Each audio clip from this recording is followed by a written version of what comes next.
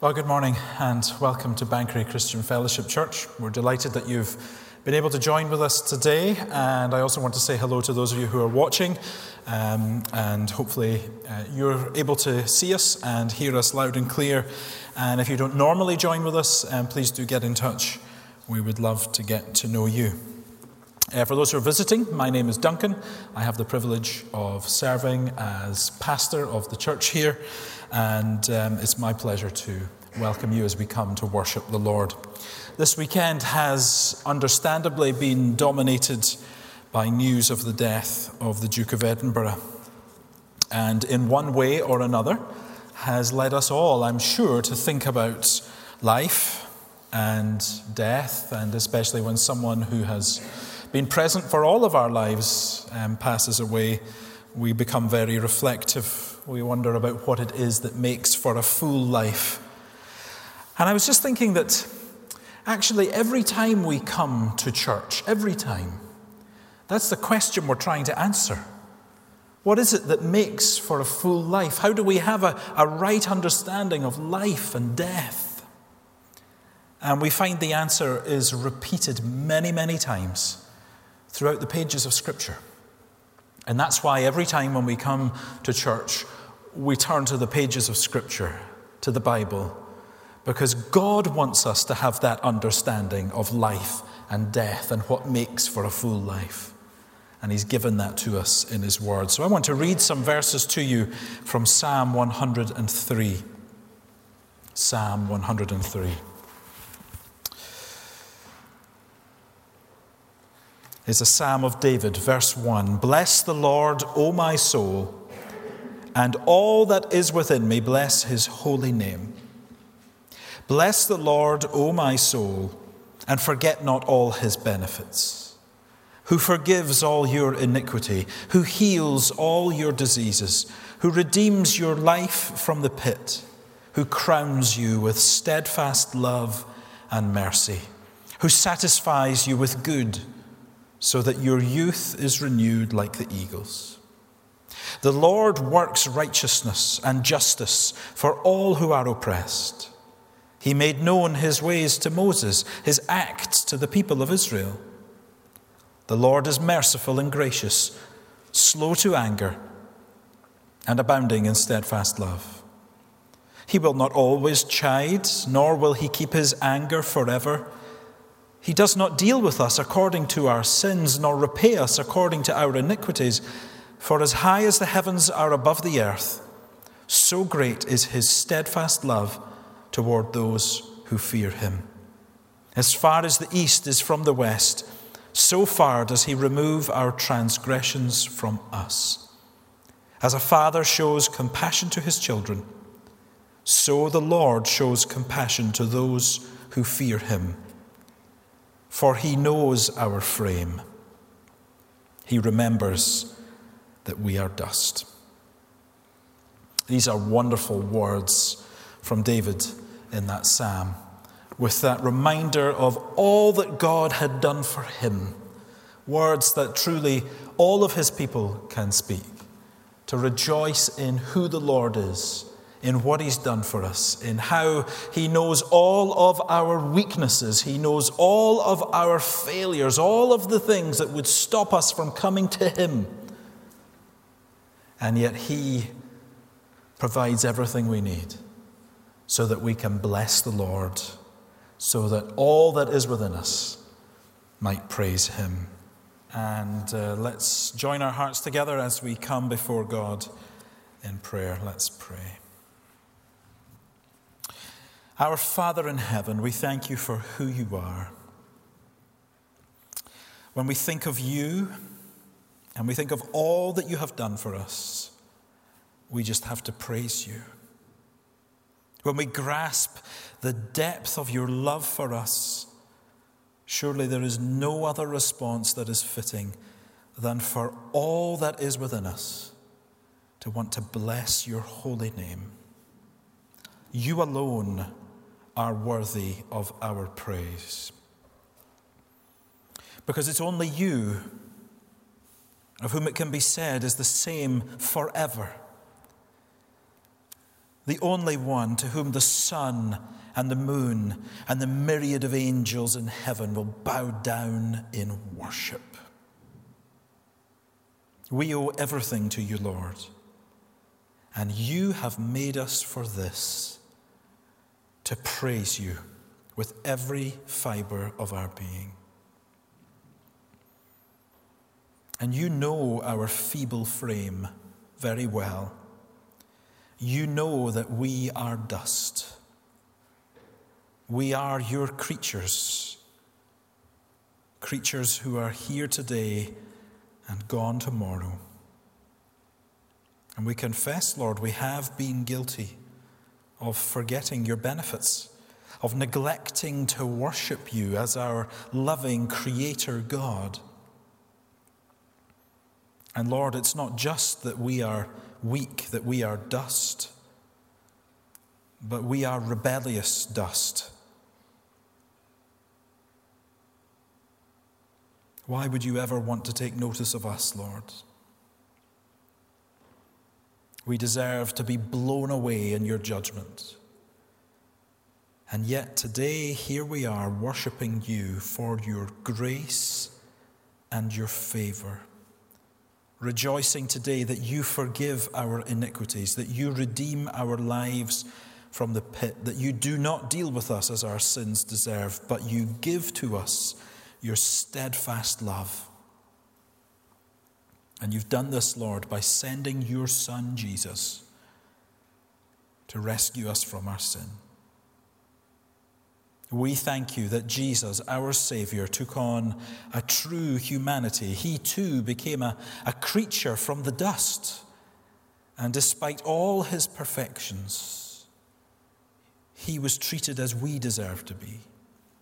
He felt the full blast of your wrath and judgment so that we could be forgiven.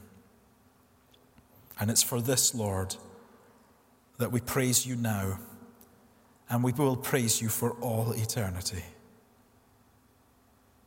And Lord, we ask that today you would revive us as we dwell on the gospel, as we dwell on who Jesus is, as we open your word. Lord, speak to us. We do take time this morning to pray for Queen Elizabeth as she mourns the loss of her husband. We do thank you for Philip, for his life of service to the country and to our Queen. But we do pray, Lord, that our Queen's faith in the Lord Jesus would be her comfort today, that the gospel would continue to be her hope. And that's what we pray for ourselves, Lord. As we have often reflected, we all face different challenges in these days, but we all come now to the same resource, confident that each one of us will find it sufficient for all our needs. Because today, Lord, we come to the Lord Jesus Christ. And we ask that by your Holy Spirit, you would show us more of him, more of his glory, and that we would be made more like him. And we ask it in Jesus' name. Amen. Well, we're going to come to our Bible reading now, which you're going to find in the New Testament book of James. We've had a little bit of a break from this letter, so it might be worth me just taking a moment to remind us of what this letter is about. It's written by James, the brother of Jesus, written to Christians in the very, very early days of the church, Christians who are facing persecution. They are followers of Jesus, and it has brought them, in many ways, nothing but trouble. They're a church under pressure. And as we all will have experienced to some degree at some point in our lives, when pressure keeps getting applied, it keeps building up, eventually it bursts out in some way. And for these early Christians, it was showing up in their relationships with one another. James is able throughout this letter to put his finger on a few things. They were fighting with each other. They were saying harsh things to each other. There was selfishness, even unfairness showing up in the life of the church. And this letter is a series of lessons a series of reminders for a church under pressure. James has told them that their trials are not to be wasted, that they're never to forget the goodness of God, that they must always remember how to listen to God's word, to remember that the words they use matters, to remember that true wisdom comes from God, not from this world. And today we're going to see that James has another powerful reminder for God's people under pressure. So let's listen as Olivia reads for us James chapter 4, reading from verse 13 down to verse 17. Thank you. Today's reading is from James chapter 4, verses 13 to 17. Come now, you who say, today or tomorrow we will go into such and such a town and spend a year there and trade and make a profit. Yet you do not know what tomorrow will bring. What is your life? For you are a mist that appears for a little time and then vanishes. Instead, you ought to say, if the Lord wills, we will live and do this or that. As it is, you boast in your arrogance. All such boasting is evil. So whoever knows the right thing to do and fails to do it, for him it is a sin. Amen. It matters not how straight the gate, how charged with punishments the scroll. I am the master of my fate. I am the captain of my soul. Stirring words. Words that say, hey, don't sit around feeling sorry for yourself. No one can take your destiny from you. You're in control of what you do next. You're in control of where you're going to take your life. So dust yourself down and do it. You are the master of your fate. And I don't know how many people have had a burst of motivation from that poem over the years. It's had spells where it's jumped to prominence. Nelson Mandela's favorite poem, apparently. But from what we've just read in the book of James, James would say, don't listen to a word of it. He would say, don't listen to a word of it. You are not the master of your fate. You are not the captain of your soul. If you think like that, you're headed for ruin. James's message to the Christians under pressure in these verses is remember who holds the future. Remember who holds the future. James really challenges us to think about just what there is about our lives that we control. I mean, almost as if he was to question those concluding lines of that poem.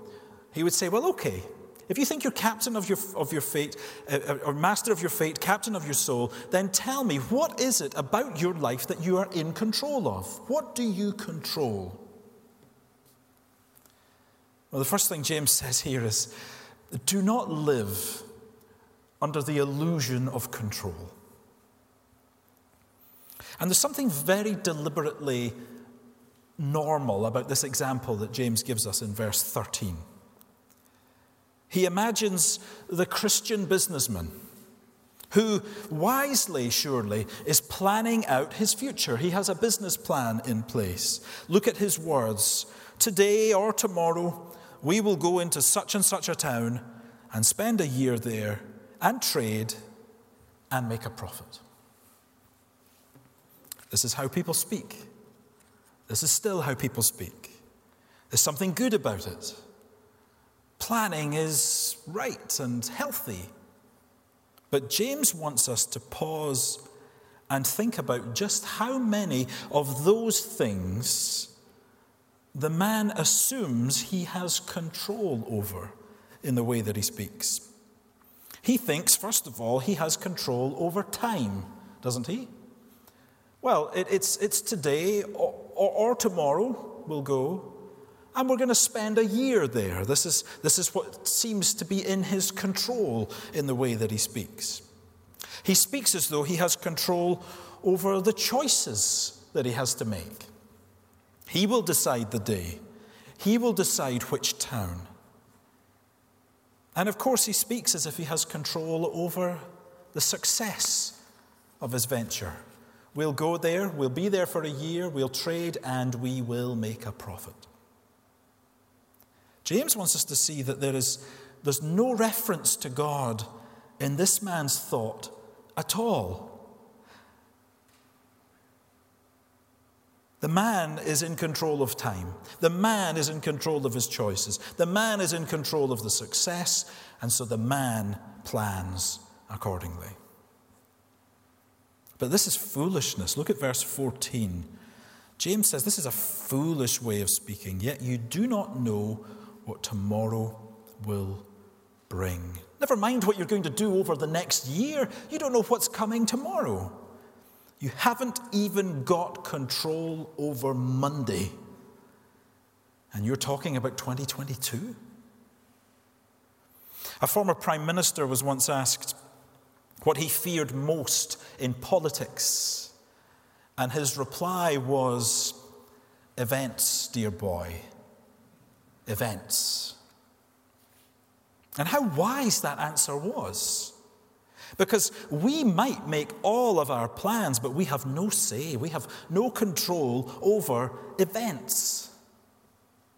Our 5-year, our 1 year, even our 1 week plan can be thrown into utter turmoil because we simply don't know what's coming.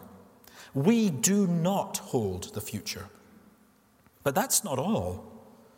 It goes deeper than that. The problem is deeper than that.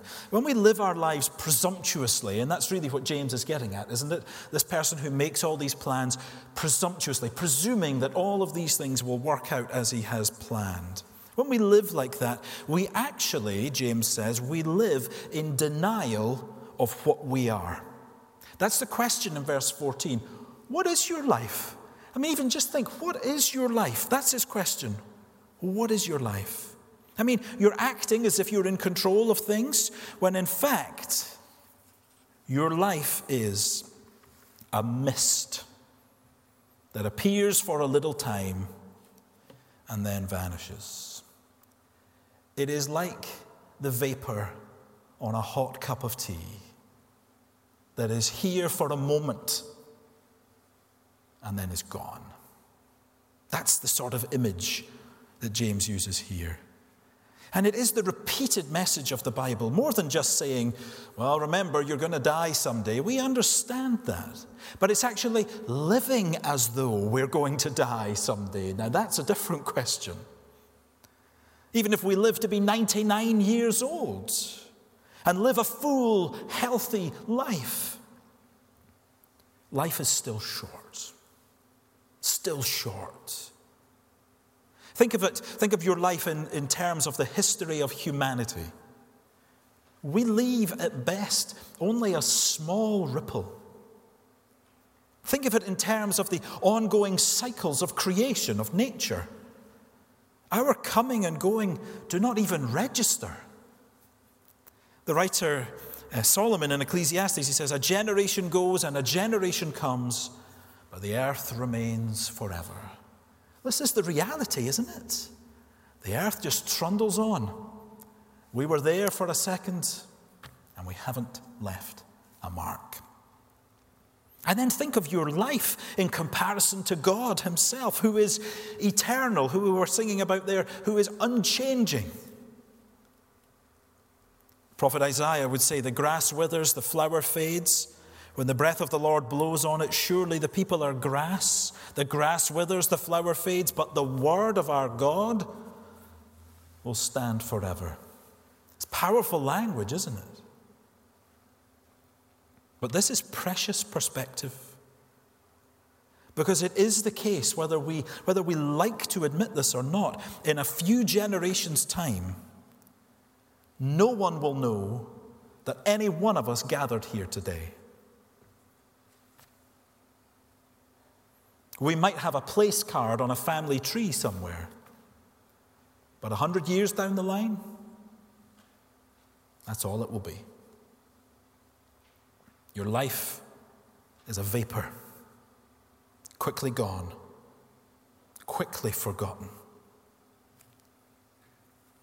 We live, and perhaps we think highly of ourselves. Perhaps we might be full of our own self-importance, but before long, we will die, and we'll be forgotten. That's life. Thousands of years of human history will testify to it. But we just don't get this. In fact, we're a little bit uncomfortable to be thinking about it. We just don't get this.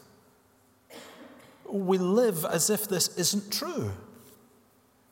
We pull the duvet over our heads and we pretend that things really are otherwise. And this example that James gives, as mundane as it is, it really gets to the heart of it. He says, you're living your life without any reference to God at all. When your life is here today and gone tomorrow, how could you waste it in that way? James isn't against the businessman planning a business trip. He's not against trying to make a profit. But he is at pains to stress that to do those everyday things without any thought for God, without any room in the system of your planning that God might be at work, or for God to intervene in some way, or to even ponder that God might have something else in store for you is, as he puts it in verse 16, it is boasting in your arrogance.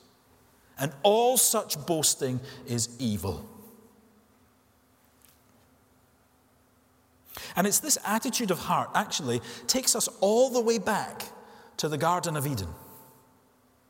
It's this attitude that is a foundational part of all sin. God created human beings. We're introduced to Adam and Eve in the first couple of chapters of the Bible, and the distinction that the account of creation intends us never to blur is the distinction between the Creator and his creatures. God made and sustains everything. He made human beings to thrive. But the way that human beings would live the fullest possible life is by living a life that depended on God. We're creatures. That's what we were made to be, to depend upon our Creator by listening to his word and doing what he says. That's how human beings were designed to live. But instead, Adam and Eve thought they would be fuller in life if they were freed from God. They allowed their hearts to be persuaded that they'd be better off without submitting to his rules. In effect, they wanted to be their own God. They knew best what would give them the fullest life, or so they thought, and so they rebelled against God. They disobeyed him, and the whole human race with them fell into ruin, suddenly distant from God. And that applies to you and me as well. This is the root sin here. They wanted to live without depending upon God. And James says, this is what's happening. This is what's happening. We're living as if we don't depend upon God for every breath that we take. There's another way of thinking of this, and that is to think about what God is like, what we would call the attributes of God. Now, God has some attributes, some characteristics, you could say, that he wants us to display as well. So, for example, God is love. God is good. God is just. And those are things he wants us to be as well. But God also has attributes that are unique to him. Those are the things that make God uniquely God. He is all-powerful.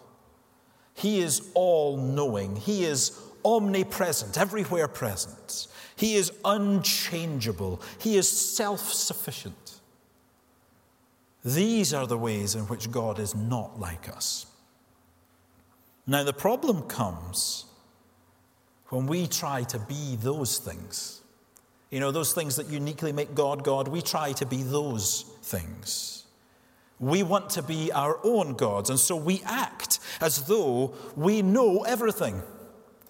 We act as though we can do everything. We act as though we don't need anything from anyone else. We live with the illusion of control. We don't just forget about God, we try to replace him with ourselves. We become the highest authority in our little world, and that is surely the very definition of arrogance that James gets at here. You boast in your arrogance. And oh, how James wants us to be reminded of the truth, without which we will waste our lives. He says, you are not God. You need God. You only exist because of God. And if you're going to do anything constructive in any second of any day of your life, then it will only be because of God.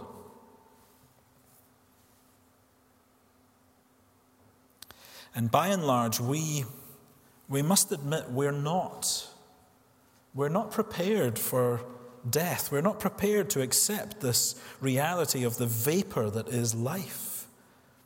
We dare not speak of this, and it feels it at times, doesn't it? This rapidly disappearing vapor that is our life. And this last year has actually revealed so much. Where a virus has stalked the world, has killed an enormous number of people, where rightly governments have acted to try and prevent the loss of life. That's what you'd expect them to do. However, as the weeks have rolled into months, have rolled into years,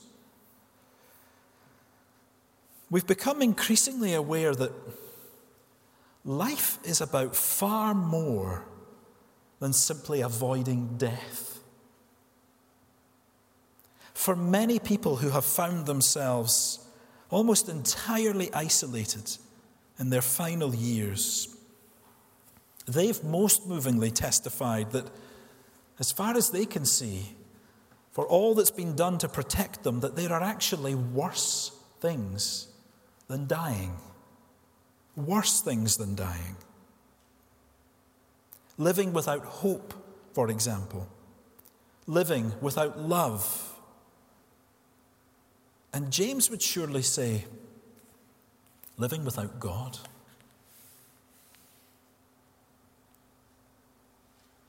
Haven't we found that to be the case? We really had to do a reevaluation of what it means to live. It's about more than just avoiding death, that's for sure. Hasn't this past year been an eye-opener about the things that should really matter, about how flimsy our hope is when we're living under the illusion of control? Because we've seen just how easily it can be stripped from us.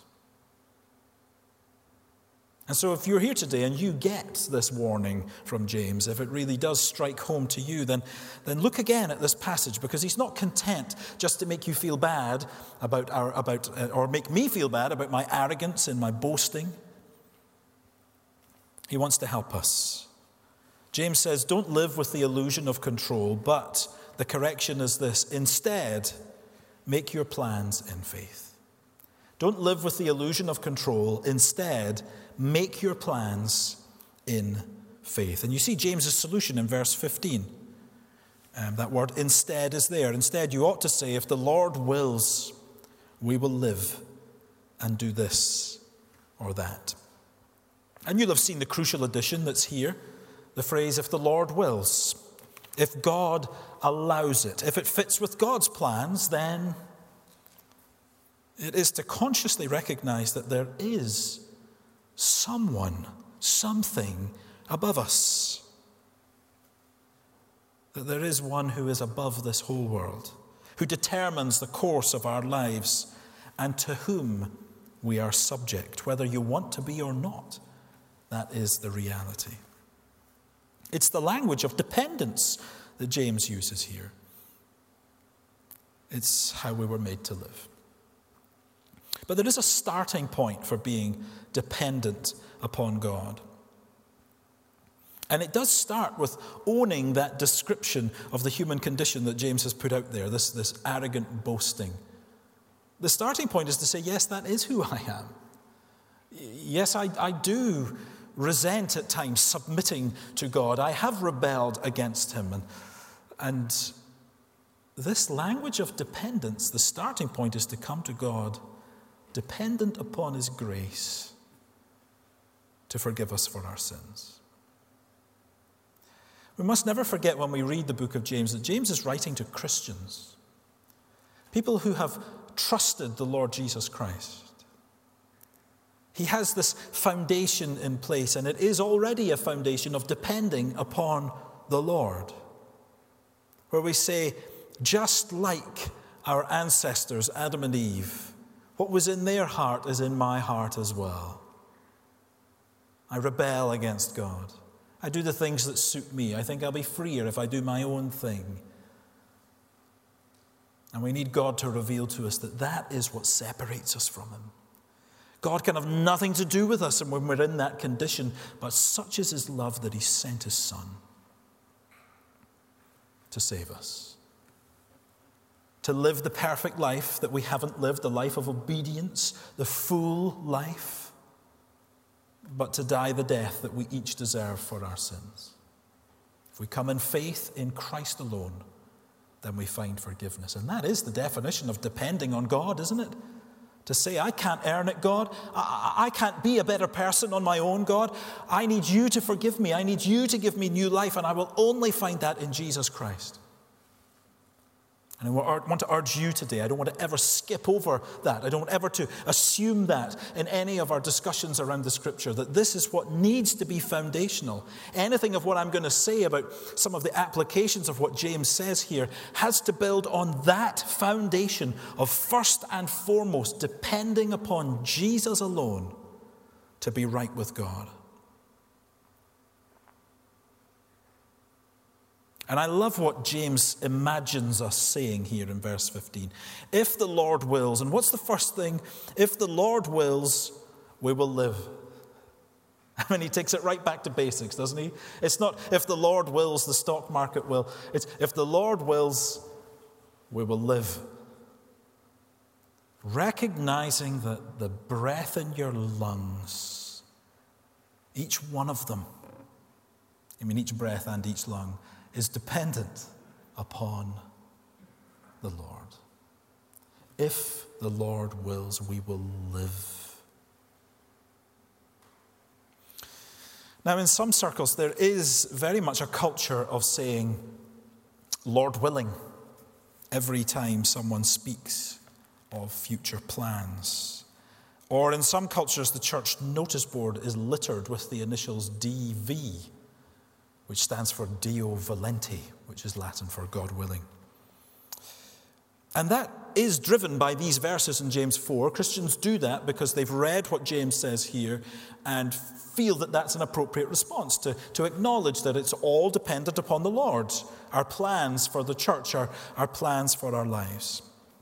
But if I'm honest, in my experience, this very easily can become a pretty thoughtless turn of phrase. It's just something you say.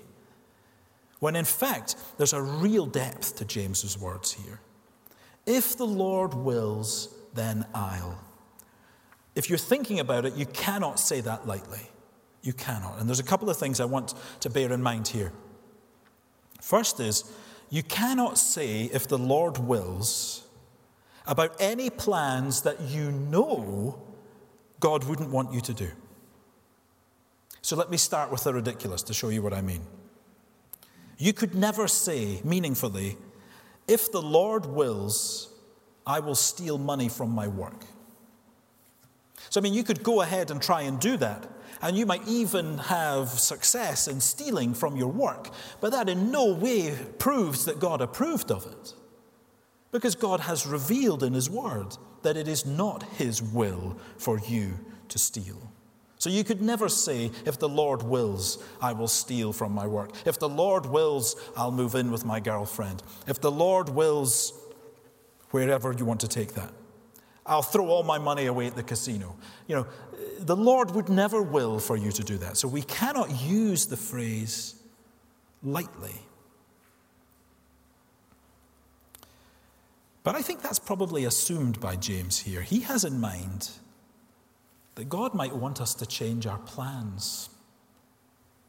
So heading off to that town for a year to trade is perfectly reasonable. But James says, hold it lightly. Hold all your plans lightly. God's will may prove to be something else. So please notice this. James doesn't say you shouldn't plan for things. He doesn't say, stop making plans, just go with the flow. That is not what he says. The part of the statement that doesn't change is the plan making. It's simply, he says, we need to acknowledge that if the Lord wills, we'll live, and we will do this, and we will do that. Make the plans, but always recognize that the Lord is sovereign over it all. And so be ready for God to change things. God might change things. And which one of us probably cannot point to the time where the Lord changed our plans? I never imagined I would be here. You said to me 20 years ago I would be standing here. I'd probably have laughed in your face. And if you'd seen me, you would have laughed in your face as well. And how many of us have been there? We planned this, and it didn't work out. And there's an awful lot of us are glad that those plans didn't work out. The Lord is sovereign over it all. When our plans don't work out, when our best efforts seem to be frustrated, we tend to get angry about it. We can fall into self-pity about it. We can feel that, bad luck just seems to follow me all around. But here, James has the perspective we need. And for a world which collectively has had all of its plans shifted in the last year, this is so valuable. The Lord is sovereign. And for us, for those who know the Lord, whom the Lord has promised to be with, He's promised to fashion us to be more like his Son, then we need not be resentful when the plans change, however painful they may be, because we're able to say, if the Lord wills, this will happen. But if he wills something else, then we trust him. If he changes the course of the plan, then we're able to go with that without being resentful because we trust him. The one who's in control is good and always good. We may be disappointed, we might be grieved, but we need never despair. We know that the Lord knows all about it, and that however our plans might have changed, that will be for our good if we respond in faith and trust. James has given a kind of example of this failure to respond to the Lord's will, how it might change our plans. He's already given us example of this back in chapter 2. I say a kind of example of this. It's not explicit, but in chapter 2, verse 15, he says this: if a brother or sister is poorly clothed and lacking in daily food, and one of you says to them, go in peace, be warmed and filled, without giving them the things needed for the body, what good is that? So also faith by itself, if it does not have works, is dead. You see, James imagines this situation where this need arises. So I become aware of this need in my church family. Someone is without food, someone is without clothes. And I respond to that need by saying, I have the means to help them, and I say, sorry, I wish you well, but I've got other plans for this. I've got other plans for this. And this is surely how James's final application in chapter 4 fits in with this. And he says, so whoever knows the right thing to do and fails to do it, for him it is sin.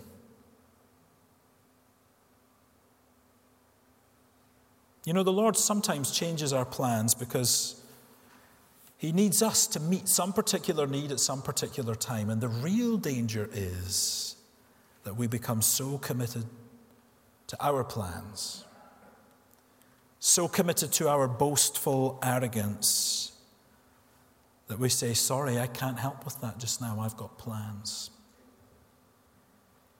Now, sometimes these are difficult judgment calls. I'm not denying that. But I think sometimes we are so committed to our plans that the Lord would need to shake the place with an earthquake to get me to see that actually the needs in front of me matter, to be ready to move to meet the needs that arise. What's described here in verse 17 is what we would call the sin of omission, failing to do what God requires us to do. And you find a number of examples of this in Scripture. Perhaps the most striking is in Matthew chapter 25, where the Lord Jesus speaks about that great final day when people will be separated, and to the one there will be the commendation, and to the other it will be condemnation, because you saw me when I was hungry, says the Lord, and you gave me no food. And they'll say, well, when did we see you hungry, Lord? We never saw that. And he says, well, as you did to the least of one of my brothers, so you did to me. And this is a very simple way that we can be forced to change our plans, to do the Lord's will. And I wonder, how about being willing to set yourself up to let the Lord change your plans sometimes? Let me give you a very simple way we can do that in the life of this church. Certainly if you're on our mailing list, you will have received an invitation to be part of contributing to practical support in terms of pastoral care in the life of the church. Some people are able to cook meals, some people are able to do gardening, some people are able to do almost anything. Some people are blessed in that way. Some people are able to just give time to do unskilled tasks. And by saying that we can do that, we make ourselves available. So that actually what happened in James chapter 2 is that it may become apparent that there's a specific need that we can help to contribute to. One that is sufficiently serious that we might have to say, Lord, I had planned to do this other thing, but actually you've brought this before me and I'm going to do that. There's a practical way, and I know that Pauline and Marjorie would be very happy to hear from you if you're able to help in that way. James urges us to be real about what life is. Unless we do so, we can never truly live. And I think the biggest challenge that comes to me here is actually, I have struggled here in reflecting on my prayer life. Often when I'm explaining in the simplest terms what prayer is talking to God. But it is more than that. It's a bit more than that. Prayer is depending upon God. It is a daily way of reminding myself of who God is and who I am. I come to God dependent upon him. I'm telling God that there are things that I can't do. I'm telling him that there are things that I've done wrong. I'm telling him that I need him. That's what prayer is. I'm coming before God and I'm saying, I want to bring everything I'm doing today to you and to ask you to help me, because I can't do it in a way that honors you unless you are with me. I want to do the things you want me to do in the way you want me to do them. Help me, Lord. And the challenge to me is just often how far short of that my own prayers are. And it reveals that I'm not really depending upon him. I'm not in my prayer life saying, if the Lord wills, I'll do this or that. Someone once described prayerlessness as practical atheism. Practical atheism. Think about that for a moment. Because there's a sense in which prayer really does reveal what's important about my relationship with God. Am I living in boastful arrogance? Or am I living in prayerful dependence? take that as a challenge to you individually, but what about us as a church family as well? We're at a stage in the life of this church where we're looking to progress with appointing a new staff member. Are we doing what James says here? Are we saying, well, maybe in June or July we'll appoint such and such a person and he'll spend several years here and win many souls for Jesus, and then the church will grow to about 250 people? And is that what we're doing? Now, what would be wrong in wishing for all of those things? Not a thing. But if we think that we just need to make the right appointment, identify the right skills, put in place the right organizational structures, and do the right work, then what is it that makes us any different from any other organization? We too can be proceeding in an area like that with boastful arrogance, self-dependence, instead of prayerful dependence upon the Lord. And do you know what the primary evidence of prayerful dependence is? It's prayer. You were expecting something really complicated there, weren't you? The primary test of prayerful dependence is prayer. Simple as that. And yet consistently in the life of most evangelical churches, but including ours, you can be sure that the number of people willing to gather for prayer is a fraction of what will gather on a Sunday. And I fear, brothers and sisters, that James's diagnosis here could well fall at our door. Let us not boast in our arrogance, but let's come before the Lord in everything, in how we proceed as a church family, and how we live out our daily lives, and to say, if the Lord wills. We look to the Lord Jesus, who in the Garden of Gethsemane prayed that this cup might be taken from him, and prayed, yet not my will, but yours be done. Let that be the prayer of our lips each day of our lives. Well, thank you again for being with us. Let's close, if you're able, to say the words of the grace together. May the grace of our Lord Jesus Christ and the love of God and the fellowship of the Holy Spirit be with us all. Amen.